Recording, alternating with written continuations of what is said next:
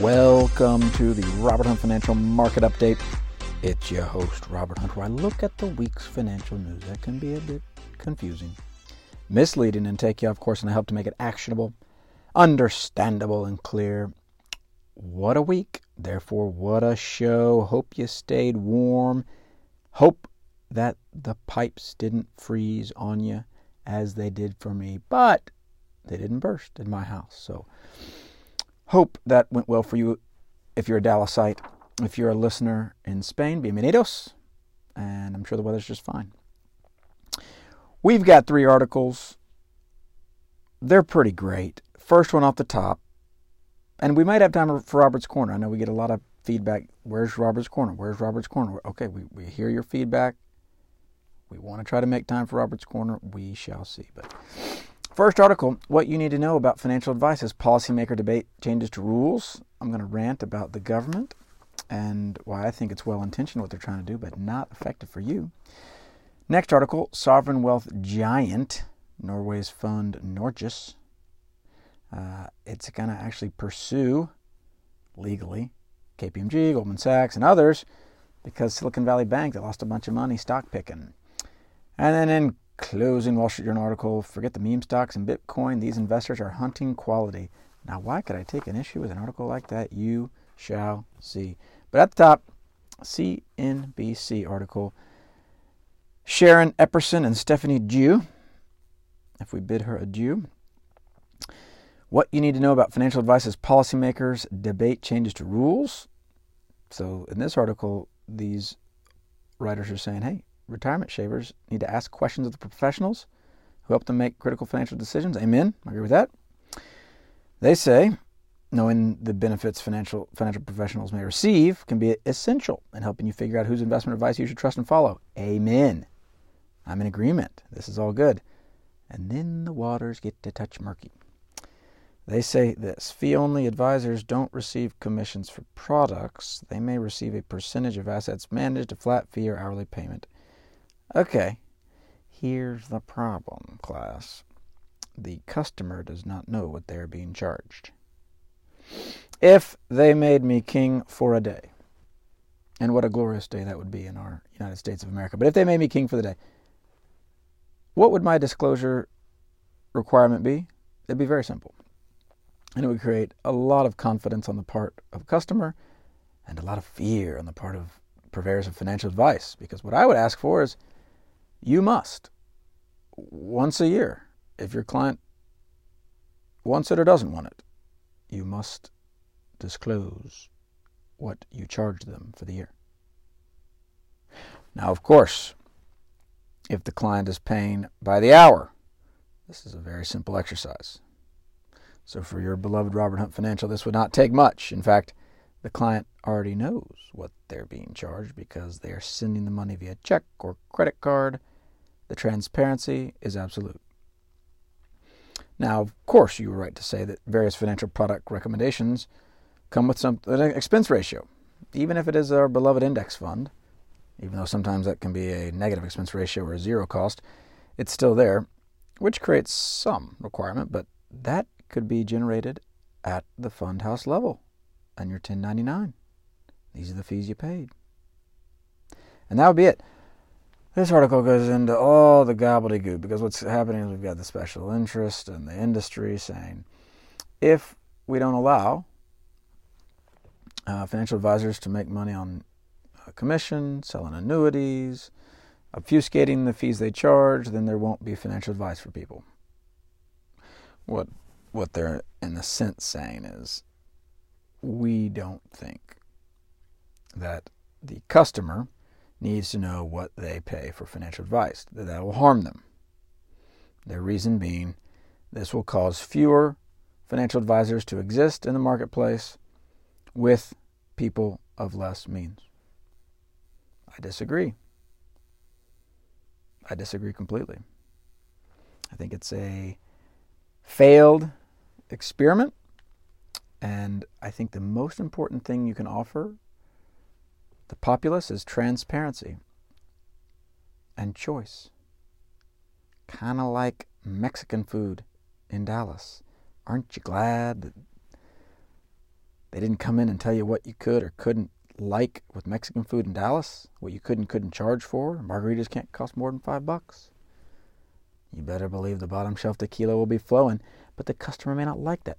So I advocate for a Mexican food style regulatory environment where it requires you know what the fajitas cost, the cheese enchiladas cost. You pay for them. That's all the consumer needs. The problem I see is large incumbents not wanting to change their ways, the government not thinking clearly on the issue, because large incumbents sometimes can color their thinking. But what does this all mean for you, listener? I think this can feel overwhelming. They've been having this debate for decades. You can just leave the arena. Exit the debate. Invest for yourself. Hire an hourly financial advisor, and then you don't have to worry about it. You don't have to worry about it. The voice on this podcast happens to be one of those, but there are many others. Many others. And oh, by the way, there are a lot of other good solutions now that are not necessarily hourly advisors, but they're still good. Okay? Various robo-advisor solutions are good. Now, they may not be as comprehensive, but they're still good. So, know what you pay for financial advice. My experience is no one knows. No one knows. When I do my onboarding and I ask people, do you know what you paid for your financial advice? I know the answer before I ask it. I ask the question to create the urgency in the client that, oh dear, I don't know. Oftentimes I'll follow it up with, well, do you know what you paid for your car? Well, of course I know what I did. Of course I know what I paid for my car. Do you know what you paid for your car? Well, of course I know. But oftentimes financial advice, financial products are the largest purchase someone will make. To not know what you're being charged is a problem. So, let's figure it out. Up next, Wall Street Journal, Elliott Brown. Headline, Sovereign Wealth Giant Pursues Goldman Sachs, KPMG, and others over SVB Collapse. Norway's fund Norges says more than $24 billion in market value was destroyed in filing for class action lawsuit. Now, this happens all the time. Whenever you have a stock blow up like this, here come lawyers, and oftentimes there's a case. There's a case that can be made. But in this instance, this is a very sophisticated pension fund out of Norway, government pension fund. It's huge. Absolutely huge. By my records, I show $1.5 trillion with a T in US dollars. 1.5 trillion. So you better believe they got some pretty good analysts on the case for their individual stock picking adventures. And yet, here we go. The world's largest sovereign wealth fund is going after the now defunct Silicon Valley Bank. You guys remember that? It almost seems like an eternity ago where it went kaput. Its management and the Wall Street advisors that aided its rise. Norges Bank Investment Management, which manages Norway's 1.5 trillion wealth fund, and other SVB shareholders attacked the failed bank in a legal filing late Tuesday. The filing accused SVB, that's at Silicon Valley Bank, and its executives of concealing the lender's ailing health from public view, while also ignoring warnings about risk and rising interest rates. Okay, all this could be true. I think the great takeaway from this is stock picking is hard. And they're going after these name brand, KPMG and Goldman Sachs. These aren't just run-of-the-mill names here. They're saying it was an information issue. The quality of information their analysts were using was inferior. Therefore, it wasn't their fault that they chose Silicon Valley Bank. It was the information they received. Now, that very well may be true. I don't know. I am suspicious. The lesson for us listeners, this is hard. Can you imagine at $1.5 trillion you're picking stocks and you don't quite know what you're doing? The Norwegian fund owned about 1% of SVB shares, a stake worth $140 million. The CEO, Nikolai Tangen, says we need to make sure financial markets have the integrity that is necessary to work in a proper way. Amen. So I'm all about it. I'm all about advocating for yourself here as an investor if there is actual fraud. However, the lesson I see in this is if Norway, $1.5 trillion, can't quite discern whether a bank is being run properly or not. Can you? Can I? As the great Macaulay Culkin would say, I don't think so. In Home Alone, when he's at the grocery store. I don't think so. We cannot. Humility is required. And then, final article by Brenda Leone. Forget meme stocks and Bitcoins, the Wall Street Journal article. These investors are hunting quality. The targets are shares of companies with mix of growth, reliable profits, and strong balance sheets. Now, what could I have an issue with here? The article begins, after an everything rally that pushed major stock indices near new highs, some investors just want the good stuff. They're looking for quality stocks, broadly defined as shares of companies with some combination of growth, reliable profits, and strong balance sheets. Those run the gamut from recent high flyers such as Microsoft and Nvidia to steady performers such as Coca-Cola and Johnson & Johnson. Banks, including Goldman Sachs, UBS, and Wells Fargo, recommended that investors buy high-quality stocks in their year-ahead outlooks. GMO, the asset manager co-founded by Jeremy Grantham, launched an actively managed exchange-traded fund focusing on quality. The firm's first ETF in November. Quality. Ay. So many problems here. So many reasons why this can take you off the tried and true and into the darkness. So, what is a quality stock? Well, here it is. They broadly define it as companies with that growth and reliable profit, strong balance sheets. Oh, that's all very well. Very well. That's all fine. But what they're missing is price. It's obvious to the market what quality is and what it isn't. It is. It's obvious. So when someone tells you, hey, we're going to avoid the bad stocks and just buy the good ones, that actually has a veneer of truth. Oh, what a relief. Oh, good, we're buying quality, not garbage. We do that at the grocery store. Do we not? Those are the bad bananas. Pick the good ones. In that analogy, where does it break down? The bad and the good bananas, they cost the same in most instances, right? With stocks, the market is constantly pricing. Constantly. All the time. Higher prices, meaning you pay more per dollar of earnings for a quote-unquote quality company than a marginal company where there's no growth and the prospects are bad, et cetera, et cetera. That's what the market does. So there could just as easily be a garbage ETF that invests only in the garbage stocks. And that could outperform. And it may in certain environments. You as an investor, your job is to ignore it. Ignore it. Invest in the market capitalization exchange-traded fund or mutual fund index fund. It will capture all this information about what quality is and isn't. As we just learned from our friends at Norway, the $1.5 trillion, they thought Silicon Valley Bank might be quality. It was not. It was garbage. The market found that out. So, when someone offers you a product and they say, don't you worry, investor, don't you worry. I'm going to invest in the quality. And oh, by the way, this article shows historic performance data to back up the claim. The iShares MSCI USA Quality Factor Exchange Traded Fund gained 29% in 2023, ahead of the S&P 500's 24% decline.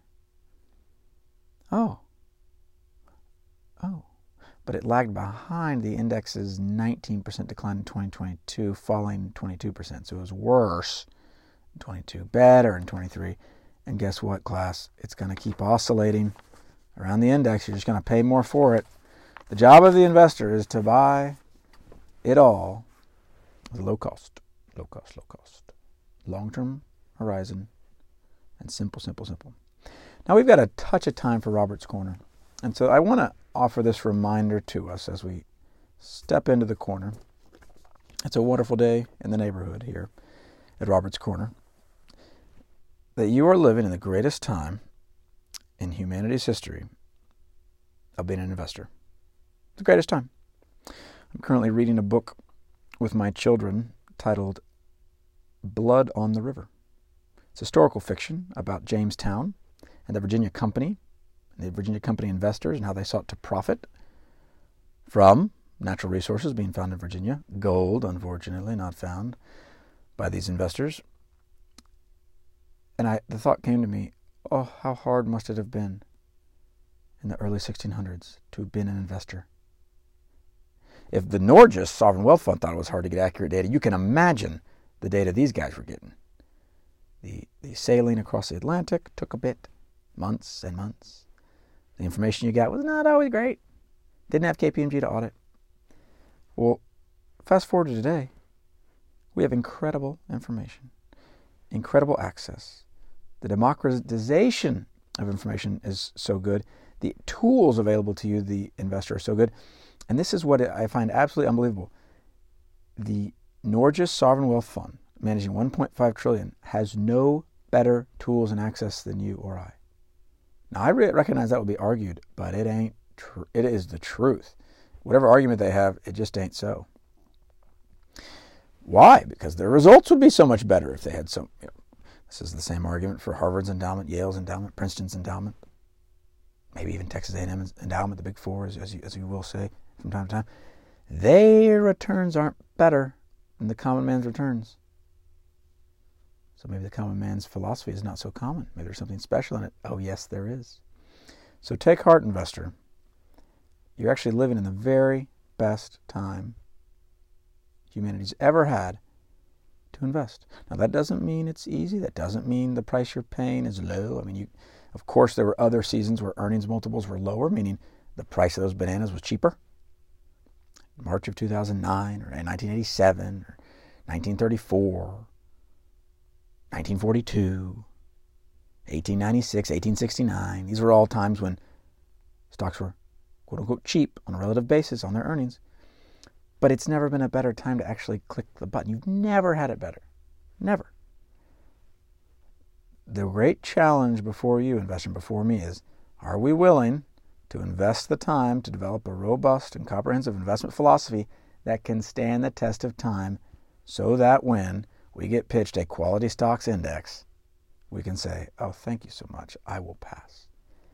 And what we tell that salesperson in parting is, what I focus on is keeping those costs low, that investing simple, and that time horizon long, because I know that's what's going to give me the best shot on my investing journey.